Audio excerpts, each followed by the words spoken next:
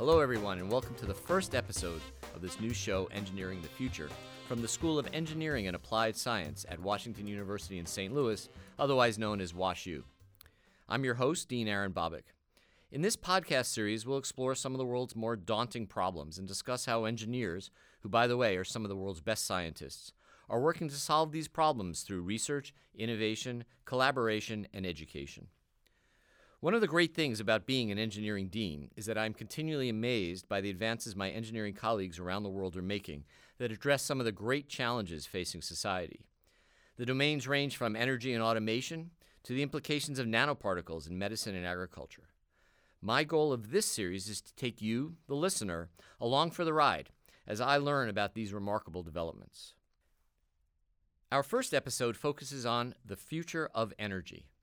The recent humanitarian disasters that have ravaged the U.S., Mexico, and the Caribbean reminded us all of modern society's dependence on electricity and fuel for everything from refrigeration to transportation. To feed that dependence, our world is still relying on easy, cheap access to fossil fuels and technologies, first developed more than a century ago. But over the last several decades, we've come to understand the environmental and health challenges posed by the extensive use of such combustion-based energy sources. Everyone has heard the discussions about the possible impact on climate caused by such use. But now the health and environmental effects of the fine particles produced by energy combustion have become an even clearer concern. How our energy sources and uses evolve will have dramatic impact on the quality of all of our lives. What is the future of coal and other fossil fuels? The question I want to explore today is, what are both the near-term and mid-term futures of energy around the globe, and what technological discoveries and innovation are taking place to help determine that future? To help answer these questions, I'm beginning my conversations with Professor Vijay Ramani, the Roma and Raymond Witkoff Chair Professor here at WashU. He is also the director of our Solar Energy and Energy Storage Center, and his own research focuses on grid-scale storage, a topic I suspect we'll be discussing shortly. So welcome, Vijay. You have the incredible good fortune to be the very first guest ever on Engineering the Future. Thanks for making the time. I'm honored. So let me start off with a pretty basic question. In the next 20 or say 30 years, can the world stop using fossil fuels? No, it would not be possible for us to stop or divest completely from fossil fuels in that time frame or even in more extended time frames, even though that might be desirable to some, but practically it is not possible to do so. Why not? The magnitude of the problem or the magnitude of the energy landscape, it's massive, and replacing the distribution network available for fossil fuels as well as the availability of fossil fuels with alternate technologies in toto is simply something that cannot be done, even if economics was not a problem. But having said that, if you look at the economic aspect of replacing fossil fuels, the word which comes to mind is stranded assets. So you already have invested a huge amount of money into building this massive infrastructure, which is entirely fossil-driven, and to essentially divest away from that and reinvest an equivalent or larger amount of money to replace it with a completely renewable-based infrastructure. And this is not to say that we should make no efforts to replace fossils where we can with perhaps cleaner technologies, but at the same time, to aim for a complete replacement, I think would be unrealistic. What percentage of the world's current energy budget is fossil fuel, approximately? If you take all the sectors together, it would be on the order of 80 to 90%. Wow. So basically, this is a challenge of just overwhelming scale. The magnitude of what needs to be replaced is so large that in some sense it's not physically possible to do it worldwide in 20 or 30 years. All right, well, let's talk just a little bit about the U.S. This last October, St. Louis, where we are now, joined, I think it's 46 other cities across the U.S. committed to 100% clean energy by 2035. And the last time I checked, that's like 17 years from now. Can we get there?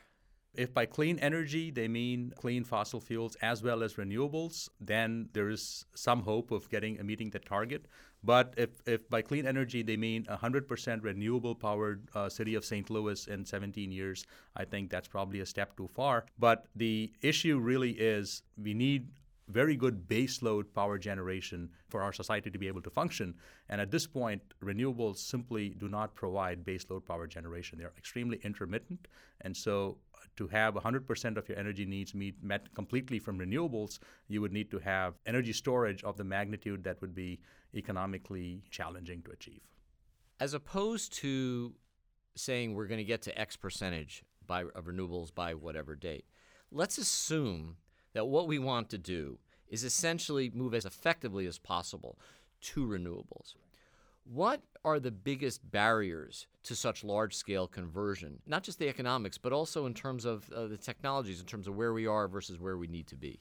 From a technical perspective, renewable energy is very well advanced, and it's not very likely that you're going to get much further in terms of efficiencies. The problem is with solar, it's as simple as sun shines during the day and not at night, so it's extremely variable. And so if you need to have solar energy powering your entire city all through the time 24/7, you just have to make sure that you have adequate storage capacity so that when the sun doesn't shine, you still have electricity. Wind is even more intermittent. You could have variations on the order of seconds, minutes, and it's kind of very difficult to predict what those variations will be. And so one of the main challenges with very large-scale implementation of intermittent renewables would be the storage challenge. So the question of, how do you store these electrons for when the sun doesn't shine or the wind doesn't blow? What are sort of the fundamental challenges that have to be overcome for that scale storage to really become viable? There are multiple technical approaches to actually store the electricity. I mean, a very simple one to understand is pumped hydro. I mean, if you have certain geographical features, you can essentially pump water up an incline when you have electricity available and just run it down the incline when you need to make electricity out of a turbine. So pumped hydro is easy to understand, but of course it's geographically limited, and some may argue not, because you can always dig a hole and store water there and pump it up and down. That doesn't sound very sophisticated or effective. It isn't, but it's reasonably effective, except that, of course, you have to deal with the compressor efficiency. So the round-trip efficiency is going to be impacted by that. I remember hearing that in China they were installing something called vanadium flow batteries as a way of handling grid-scale storage for renewables. So what are flow batteries, and are vanadium flow batteries sort of the path forward for the future? You're correct in that flow batteries are being extensively used for grid-scale storage, at least at a demonstration scale these days. So a flow battery is like any other kind of battery, for example, a lithium battery or so, with the exception that the energy of that battery, of the vanadium flow battery, is stored outside of it in a large tank, or rather in two large tanks, which store vanadium salts, which are dissolved in acid. And the way the battery works is when you pump these solutions through the battery itself, the central battery itself, separated by a membrane, you actually allow electrons to be stored in and out, and the ions move through this membrane back and forth when you charge or discharge the battery. So it's a relatively elegant device. Can we just use those to make renewables more reliable? Well, yeah, except that they're a bit expensive, and that vanadium in itself is a very expensive component. And so if you use vanadium as your active medium to store the electricity, then the technology becomes a bit too expensive to adopt, well past the cost target set by the Department of Energy. And so the solution that we're proposing to that is we go to cheaper elements like iron and chromium. But when we do that, we run into the issue of the membrane, which really is key. Because since you have two different components now, iron and chromium, the membrane would let them pass through and go to the other side, and they can't be recovered. And so we are actually working on a membrane that prevents these ions, iron, chromium, et cetera, the cheaper ions, from moving from one side to the other. And that's how we intend to make this technology cheaper and more affordable. So the key to moving towards flow batteries being able to be adopted in a larger way and more affordable is to figure out how to make those membranes such that we can use less expensive materials in the medium and still have it be reliable.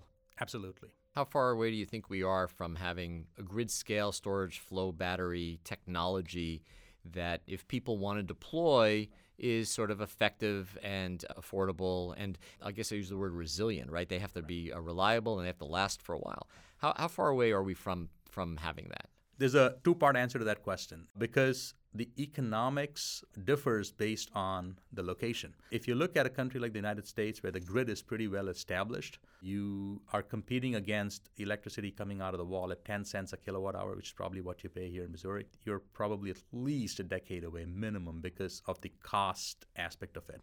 But if you go to Southeast Asia or to India, where you have issues where there are places, and many places, impacting tens of millions, maybe hundreds of millions of people, where the grid simply doesn't extend far enough, then the economics becomes a lot easier because now you're competing against the cost of extending the grid and not the cost of, the power plant. And so in those, what I would call weak grid sectors, the cost that people or the government would be willing to bear to introduce these technologies as part of distributed solutions as opposed to a unified solution would be a lot higher than what the DOE predicts for what is required for the United States. So that $100 a kilowatt hour number was for the United States. Before we move to talking about changing things so that using fossil fuels can be a cleaner operation, when I was a kid, we were sure that we were just going to have nuclear power plants everywhere, and that was going to save the world. And even when I was in college just 100 years ago, you could demonstrate that nuclear had the ability to produce enough electricity. We had the resources for many hundreds of years in a way that was effective. And then, of course, a variety of events, 3 Mile Island, Chernobyl happened. And from what I can tell, it just became politically untenable. Do you think the energy budget requirements, the needs, the availabilities are going to force us to go back to nuclear at some point, whether we like it or not? I don't think so. I don't think it's going to force us to go back to nuclear. And if you look at the U.S., and if you want to review the facts, the last nuclear power plant was approved in the early 90s. And once you get approval, it takes about 10 to 12 years to build one of these online. So it's an extremely slow process. And a nuclear power plant is a gigawatt at most, maybe 500 megawatts a gigawatt at most. So if you're talking about using nuclear to replace legacy fossils, you need to be building or commissioning a new nuclear plant a week for the next 20 years. And to me, even if the political will was there, which is probably not there in this country, nor is it there in Japan, nor is it there in Europe, it exists in abundance in places like India and China, and France is about 80% nuclear already. So there are some countries where politically it's acceptable, some countries it's not. But even assuming the political go-ahead is given, to use nuclear as an option to perhaps replace the existing legacy fossil fuel network, it would just involve a tremendous investment of time and money, and it would be the equivalent to opening a new plant every single week, maybe for the next 10 years or 12 years. There are many countries which are pursuing nuclear, and for the smaller countries, it adds up to a more appreciable fraction, but for the larger countries, it's going to be very difficult to have it replaced. So basically you're saying it's not inevitable to go to nuclear based upon our energy needs. It's just potentially part of the portfolio. Yes, it will be part of the portfolio, and there are some countries, Germany is one example, Japan is another, where it's becoming politically very, very unpopular to go nuclear. But neighboring France has absolutely no problem with it. So let's take it as a given that we can't get to all renewables quickly. Then the question becomes what can we do to make fossil fuels in the U.S. and in the world sort of less damaging, both in terms of immediate health challenges and potential environmental impact? What are some of the steps that we need to take that can help us get to a more effective and safer use of fossil fuels? If you look at the primary sources which are used for electricity generation, you got coal and you got natural gas. So not oil. Well, for electricity generation, not as much. I mean, for transportation, quite a bit, of course, but for electricity generation, it's not as much. And so the absolute easiest thing you could do is switch from coal to natural gas. It's still fossil, it's still legacy. You have to retrofit, of course, and there's a cost associated with retrofitting an existing plant. And this country has actually moved in that way. I mean, if you look at why there are no more coal plants being built, well, that's the reason. It's just not economical for them to compete against natural gas at this point in time. But that could change again if the natural gas prices rocket up. Well, coal becomes economical again. So again, the coal versus non-coal is not a political issue. It's an economic issue. And remember, these plants are built and amortized over 30 years. And so it's very difficult to go to a coal plant and tell them, you got to shut down because they can't do it. They have to recover the sunk cost somehow. And so there are small amendments they can make, to make it cleaner burning. They can add on attachments which essentially take out some of the more damning pollutants which come out. And I think a lot of that work is already in progress because there are regulations in place to make sure that what comes out of the coal plant today is actually a lot cleaner than what used to come back even 15 years ago. And that's in the U.S. Now, in a place like India, things have changed quite a bit. If you look at the coal sector, the thermal power sector, it's extremely distressed right now. Even the existing coal plants are running at 50% capacity or less. And this is not the only reason, but one of the reasons has been that the cost of producing power through coal is actually greater in India today than the cost of producing power through renewables, solar and wind. It's a complicated calculation, but there are two approaches. One is you retrofit and go to natural gas. That's, again, not possible everywhere. The other option is you have to add on attachments, which would essentially make it a cleaner burning coal plant. We also have this problem that we have, I don't know, last time I checked, there was somewhere on the order of 100 million cars driving around the United States.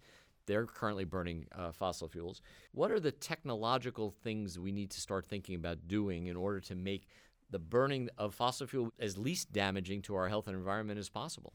One option, and it's still not something which can be done overnight, is essentially to electrify the transportation sector, and that would involve essentially replacing internal combustion engines, or a sizable fraction of them, with batteries. Remember, the electrons that charge the battery are still produced on the legacy grid, which is essentially fossils, and that's fine. But now you have options of containing the emissions associated with generating the electricity at one point source or a series of large point sources, as opposed to a distributed 100 million tailpipes. And so that could be one approach that you could consciously move towards in terms of minimizing the emissions. A lot of folks say, well, moving to electric vehicles doesn't really fix the problem because you're still going to burn stuff to make the electricity.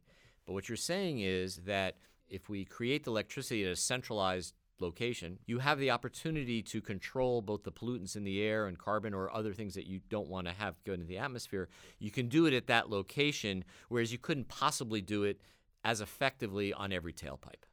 Exactly. And the engineering exists today to be able to control those particulates at source in large plants, and it's much harder to scale those techniques down and fit them on every individual tailpipe. Somehow, coal is the evil fossil fuel, and in some sense the most controversial. So here's a simple question to start with. We said the world cannot easily, or maybe at all, stop burning fossil fuels in 20 or 30 years.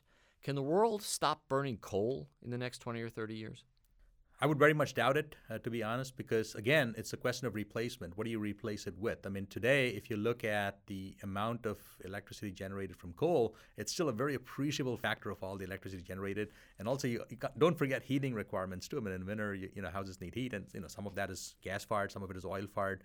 But in other parts of the world, there's a lot of coal-based stoves used for cooking. So it's very, very difficult to completely divest from an established legacy technology. And I could give you a flippant answer and say, sure, if you can find enough natural gas and distribute it all around to replace all the coal, but it's very difficult to do so. Vijay, thank you for joining us. I think you've really helped sort of set the stage for what we need to do. Thank you very much. Appreciate the opportunity. After my conversation with Vijay, it was clear to me that for at least the next 20 or 30 years, we can't stop burning coal if we think about it at a global perspective. So then the question is, can we burn coal more safely in terms of public health hazards and near-term environmental damage? And for fossil fuels in general, and coal in particular, what can we do to reduce the overall carbon impact? To find the answer to these questions and others regarding, basically burning stuff to produce energy, I reached out to Professor Richard Axelbaum, who, not so coincidentally, is also in the Energy, Environmental, and Chemical Engineering Department here at WashU. Rich holds the Stifel and Quinet Jens Professor of Environmental Engineering Science Chair. And if you think that's easy to read, you're mistaken. So, Rich, welcome. Thank you. Can you just say a little bit about your research in general, sort of over the long term, and specifics more recently? Sure. I've been involved in energy research for 27 years at Washington University and have been involved in a wide range of areas of energy, many of them being related to fossil fuels. But actually, more recently, in the late 2008, began focusing a major part of my effort on addressing coal and how we can utilize coal in an environmentally sustainable way. As I think you know, your colleague Vijay Ramani says we're going to be burning fossil fuels, including coal, in the world for quite a while. So I guess the first question is, do you agree? I do. Coal has the characteristics that, number one, it's pretty ubiquitous around the world. The major centers that require large amounts of energy, China, India, Germany, South Africa, the United States, have abundant coal reserves. That in itself is not a reason to utilize them, but it certainly is a benefit of having coal in that there's, from a global perspective, the major challenge of energy is that we need it. It's our lifeblood, and we need to have sustainable quantities of it and reliable quantities of it, and having it distributed throughout the world is a means of ensuring that the world has access to coal. The world does not have wind resources worldwide, doesn't have solar resources worldwide, doesn't have oil, gas, or even nuclear resources that are available worldwide. So there is a uniqueness about coal in terms of being available. When it comes to actually storing coal, it also has a unique feature in that if I want to have a source of energy that is not at risk, I can take a field and pile coal on it, and that field can last me 6 months.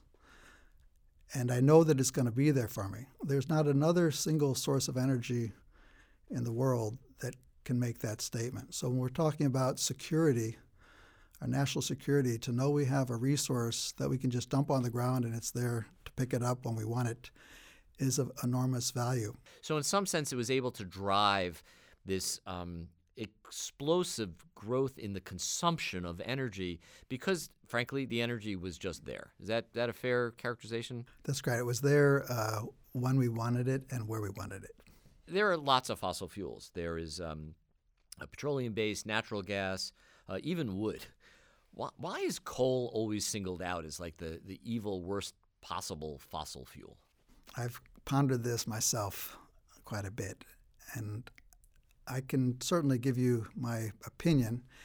Number one, I think historically, coal was not regulated until the 70s. So we have pictures and memories of polluted cities. We have pictures of China, Beijing, and seeing polluted cities. And since we remember the pictures of polluted cities being due to coal, then we project that those polluted cities must be due to coal. In China right now, the new power plants are as clean as a natural gas burning power plant in terms of criteria pollutants, the local emissions. Nonetheless, we consider the pollution in China being due to coal power plants. In fact, when coal is involved in pollution, it's due to coal for cooking stoves and for heating, and not for power plants. So we have the ability to have clean skies with coal-burning power plants. We have that in St. Louis with 80% of our energy from coal and very clean skies. So intrinsically, coal doesn't have to have smoke coming out of the stacks, but we associate it with that. It's also, it looks dirty. It gets on your hands. A coal miner has the black under his, on his cheeks. So we have this vision that coal is dirty from our memories, and it's hard to shake that. So there's this question of essentially the particulate that coal produces and some of the chemicals that go right into the atmosphere that have immediate health effects. And having been to China multiple times in the last couple of years, there are times when, because of coal-burning plants generating heat, that the atmosphere is very difficult to breathe in. Is it economically plausible to just upgrade that so that they don't have that problem? It is, and they are. In other words, what they are doing right now is they are taking their older plants, their less efficient polluting plants, and replacing them with highly efficient non-polluting plants. As you know, the term clean coal is controversial. And my sense is that it's controversial because you can talk about clean coal when you're talking about those particulates and those chemicals, but not about the carbon and the carbon dioxide. So where are we in the ability to have less carbon dioxide emitted from fossil fuel plants, both LNG, which produces, I presume, a reasonable amount of carbon dioxide as well. Where are we on our ability to do this effectively and not produce as much carbon dioxide into the atmosphere?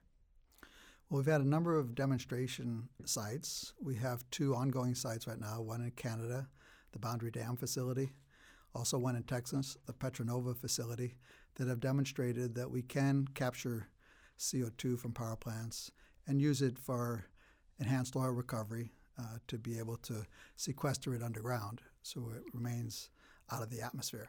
So that technology has been demonstrated effectively. Now the challenge is to be able to do that better and do it at a larger scale. Right now, it's limited to specific applications, which is what you would want to have starting off with a technology. Identify the most promising use of that technology and apply it in that case. But to really be effective at reducing the CO2 emissions, it has to be at much broader scale. I know some folks are skeptical that the time frame is that we could get to that scale sooner than we could get to some other solution that provides energy by not burning things. What is the time frame by which you think it becomes economically viable to be able to burn fuels in a way that the carbon is not as problematic as it is now? And presumably, the politically viable is deeply, deeply tied to economically viable. In terms of being able to expand the scale of these units, that is doable today. The challenge is really economics right now. We're at the beginning of these technologies, and just like the beginning of solar and wind, the cost of those technologies was very expensive. If we looked at those costs today, we would say, well, there's no way we're going to do that. So if we look at the costs of carbon capture today, and we say we're not going to do that, then we're stuck. But if we realize that if we have large-scale implementation of this, then of course the experience that we've gained from that, the economies of scale, will bring the price down. And of course, it's even needs to be brought down more than that, because right now we're talking about what we know in terms of technologies and just expanding the application of those. What we really want to be able to do is come up with radically improved technologies that actually bring that cost down. So let's talk a little bit. This is supposed to be an engineering show. What is the mechanism, the method, generally the approach taken now, and what methods are being explored that you think might yield the most likely advances that would push this forward to the level that it has to get? What you'd expect, the first generation technologies were saying, we have a power plant. That power plant's emitting CO2. We have to stop that emission from leaving. So the approach to that is to have a chemical that can grab the CO2 out of the exhaust, capture it, and then take it off that chemical, and now you have a concentrated stream of CO2 that you can use for enhanced oil recovery or for sequestration. And that would be considered what I call a patch. Now, if you think about it, power plants have continuously patched. So they started off just producing power, and particulates, NOx and SOx, all the pollutants just came out of the stack. People were happy to have the power, not as worried about the environment. As our technology, our economies improved, we got more concerned about health effects, and so then we put a patch on the system to get rid of particulates, then a patch to get rid of the SOx. SOx being? Sulfur dioxide. Sulfur-based, acid rain. I was going to say, I grew up in New York, and I remember that the acid rain was a big deal. And then eventually acid rain went away because they did something in the Midwest that made us all very happy. That's right. They had new technologies, and they switched fuels. And that combination really eliminated the issue in terms of acid rain. So now we actually have another patch. Now we have to remove the CO2 on the back end. But as you take a basic technology and just keep patching onto it, you end up just increasing the costs, and there's no intrinsic benefit to that. So what needs to happen now is there has to be an approach that recognizes our goal is not just to produce electricity. Our goal is to produce electricity and have zero emissions, meaning we have to do something with the CO2. And the most promising approach is in utilizing it, for example, for enhanced oil recovery or sequestering it. So then the question is, how do you take coal and make electricity, but also be able to produce a stream of CO2 that you can sequester? And not from a patch, but from a redesign of the concept.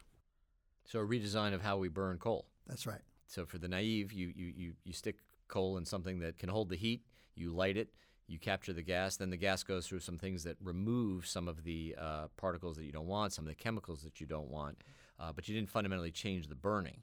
You're talking about changing the actual way it's burned. That's right. Yeah, in other words, when we started, we wanted to just produce electricity. Now, if you think about it, we have two products. One product is electricity. The other product is a stream of CO2 that we can either sell or dispose of. So then you think about the problem from that perspective, and things change. For example, what we do when we sell CO2 for enhanced oil recovery or sequester it is we have to pressurize it. So the existing approach, for example, the Petronova plant, is that they will capture the CO2 and then they put it in a compressor and compress it down to about 100 atmospheres. It's quite high pressure.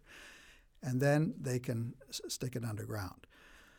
However, what happens is once you actually know you have to pressurize anyway, you can now pressurize the power plant. So existing power plants don't operate under pressure. Your car operates under pressure. The plane, it operates under pressure. Existing power plants don't operate under pressure, and that's just inherited from the past. But now if we can operate the power plants under pressure, since we need to have pressure anyway, it doesn't cost us anything extra to have that pressure. In the past, it would have. That's why we don't do it. But now when you have to have pressurized products, then you can do that at no additional cost. And then all of a sudden, many benefits occur that allow you to redesign the power plant that can actually capture the CO2, produce electricity at an efficiency comparable to what a plant would do when it was really just producing electricity. I only recently learned that we actually have, we have these domes that capture CO2 that's coming up from the earth, and they enter in these pipelines, and we pipe the CO2 around in order to then use it for various types of oil exploration and oil extraction. So I guess what you're talking about is that you could now capture the CO2 stream, and instead of having these domes and pipelines, et cetera, which I didn't know we had for CO2, you would be able to produce that directly. So there's now an intrinsic value of the CO2 itself. Exactly right. Yeah, they're actually paying for that CO2 right now. So they could pay the power plant for that CO2. So is this going to happen? I believe so. My crystal ball is this challenge associated with the intermittency of wind and solar is going to become very evident to society. Right now, we're somehow believing problem's going to go away, but it will not go away. Reliability is the fundamental point. And if we don't address reliability, then we're going to miss it. And so ultimately, you have to match supply and demand. It will become impossible for us to really be able to do that with intermittent sources. And so once that reality occurs, it's occurred in Germany, it will occur in the United States. And at that point, we have to have technologies available. And they have to be reliable technologies that are low-carbon solutions. So we see it as we don't know when. We do know it will occur, and we need to have those solutions available when it does. Rich, thanks so much for coming in and sharing with us. It's one of these topics that is tremendously politically charged. I think from an engineering perspective, our goal is to make sure the world has as many options as possible, and then we leave it to the folks who control economy and political world to make those decisions. But our goal is to give them all the levers that we can. So thanks for the work you do, and thanks for coming in. Thank you very much, Aaron. So what have we learned today? Well, frankly, the first few things are a tad depressing. One is that the world, including the U.S., is not going to stop burning fossil fuels anytime soon.